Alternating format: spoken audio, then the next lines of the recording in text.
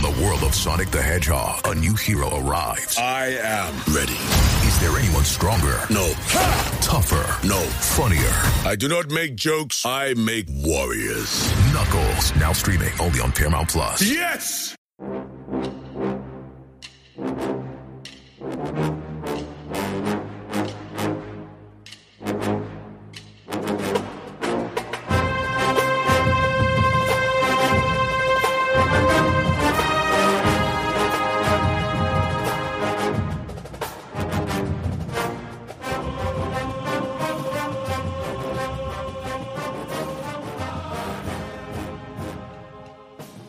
Good morning, Bucknutters. Welcome to the Bucknuts Morning 5 here on Friday, November 15th, 2019. I am Dave Biddle, very happy to be joined by Jonah Booker for his usual Friday visit. J-Buck, I just want to give listeners kind of a recap of the crazy week that was. We're going to start with Chase Young. Last Friday morning, a week ago, news broke that he was facing a suspension, and a lot of people feared the worst, which at the time maybe seemed like 4 games, maybe even more. We didn't know at the time. Just as you reflect on what happened and that he only got 2 games, and just the way it worked out, just what are your thoughts? Yeah, it's unfortunate that he had to miss any games. I thought, the whole ordeal was kind of overblown here. The fact that the NCAA had a 2-game max, I thought that was still pretty steep penalty, considering that he's going to pretty much miss his chance at a shot at the Heisman. 1 game at the most, just so that they can do their due diligence, I thought was enough. But I'm just happy that it's in the rear view mirror. He's going to come back an angry man for Penn State and Michigan.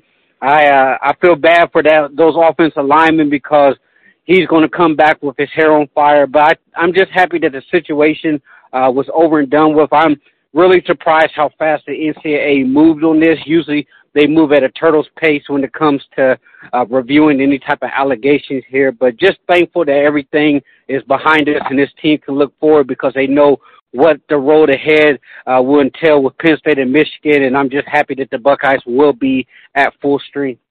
It doesn't even matter now how they were tipped off, but it's still interesting. A lot of people are very curious, how Ohio State got tipped off. Gene Smith, when he has press conference on Wednesday, answered as much as he could. I thought he was even more forthcoming than, I expected, because he said ahead of time, hey, I'm not going to be able to, really answer, any questions that involve details. And, he gave us, as many details as he could, but was still careful with what he said. But he did say, as I'm sure most people know, but if you don't out there, he said that Ohio State received an anonymous tip and basically a letter, no return address, just an anonymous letter.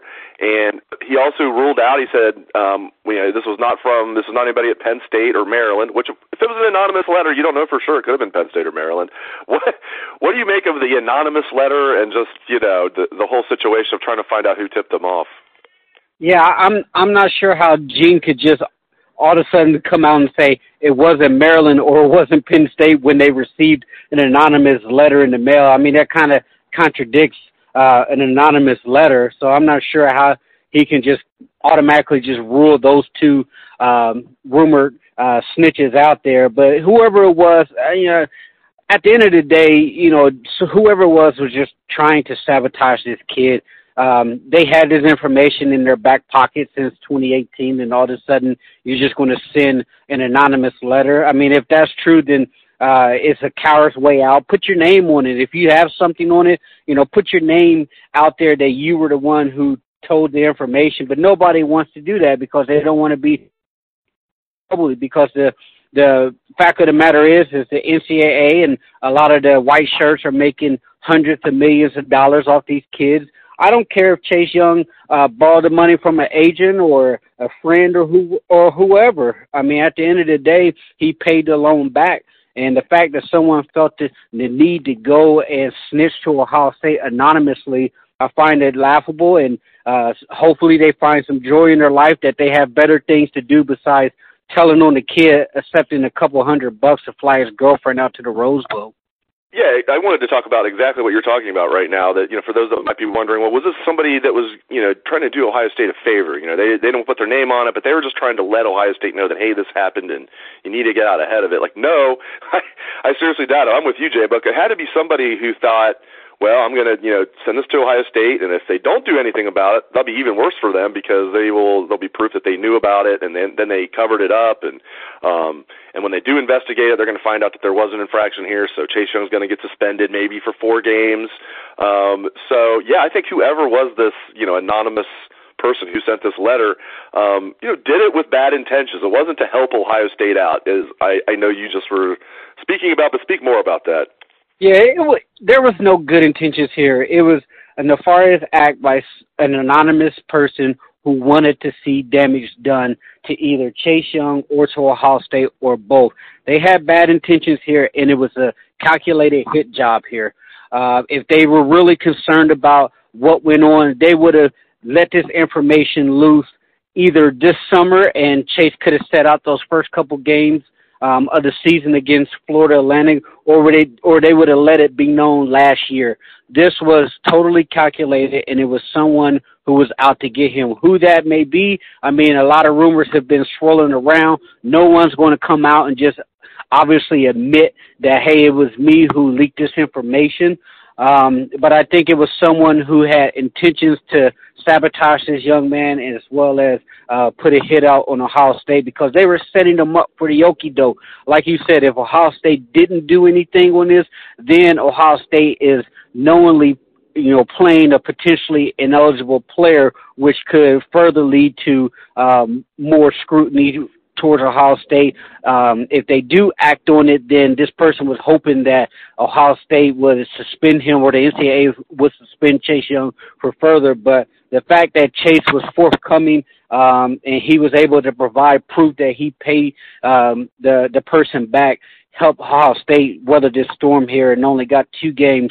And like I said, 2 games to me is absolutely ridiculous in the first place if you look at the grand scheme of things and you look at all of the things that are going on down south. You got LSU boosters stealing money from a hospital and paying players' parents, and there's nothing being done about that. You have the Clemson basketball coach on a wiretap saying that the Clemson football program has it down pat how they're scheming to get players paid, and nobody even bats an eye.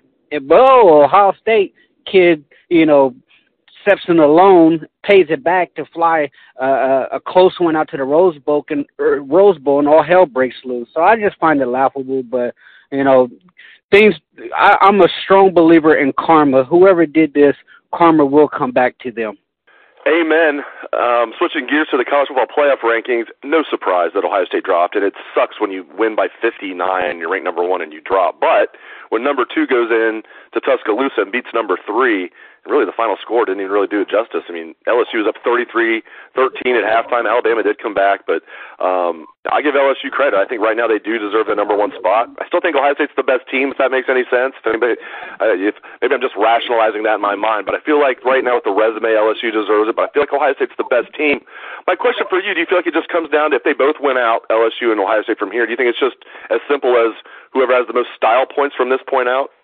I think at the end of the day, if you look at the resumes, I think Ohio State will have that opportunity to move up to the number 1 spot, especially if they can look really impressive for that Penn State, Michigan, and Big Ten championship run. LSU has major question marks when it comes to their defense, and if you look at them, throughout the season, they've had a lot of close calls. Auburn played them down to the wire, and they won by 1 score.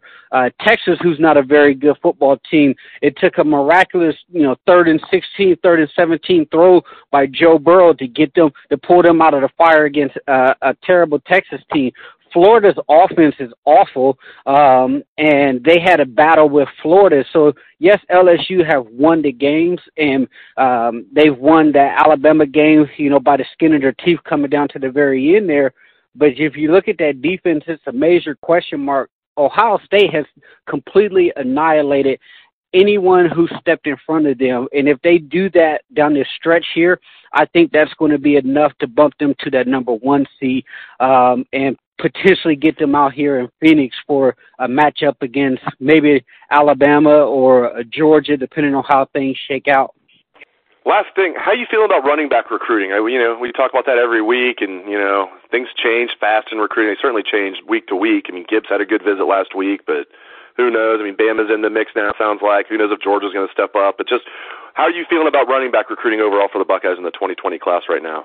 Yeah, if you look at the running back recruiting, obviously you want to get a big-time kid in here. You can never have enough good running back depth. But I'm really encouraged about the development of Master Teague and Marcus Crowley, some of those younger guys. I think Tony Alford has done a great job developing them. So that's a big sigh of relief. But I think if you can get a Gibbs in here, I think that's really going to be the missing piece for Ohio State. Obviously, you mentioned Alabama getting in the fold. There's a lot of speculation is if that offer is even a committable offer, and then Georgia already having a five-star running back in the fold and going after a couple other guys. Their speculation is that there may not even be room for him. But he's really blowing up. He's having an outstanding year. The thing about it is they really need to get him back on campus for that official visit, which he said he plans to do. And if they can do that, I truly believe Ohio State has an opportunity to close the deal here. If he comes up here and he sees the brand, he sees what Ohio State is doing on the field with the running back position, and also look at the depth chart, there's a lot to like when it comes to Ohio State. If he chooses to stay in the South, that is a personal decision as far as wanting to play in that region of the country, because if you look at Ohio State depth chart and everything that has to offer, Ohio State has a much more favorable opportunity for immediate playing time. No doubt about it. I continue to be perplexed why, I know Ryan Day even said this, why top running backs aren't lining up to play at Ohio State. Even last year when they shattered Big Ten passing records, they still had J.K. Dobbins go over 1,000 rushing yards. Mike Weber almost went over 1,000 rushing yards. I mean, I would think running backs would be lining up to play in a Ryan Day offense, especially a Ryan Day offense that has, at a school where the lineage of running backs is off the charts. So great stuff as always from Jonah Booker. I really appreciate it, J-Book, and thank you to our listeners out there for tuning into the show. I appreciate that as well. Yes, there is a football game tomorrow. Jonah and I didn't really talk about it because it's going to be a blowout. I just hope the Buckeyes stay healthy. Enjoy the game tomorrow, Bucknutters. Hope everyone has a great day and a great weekend. Let's try Buckeye swag, best damn band in the land.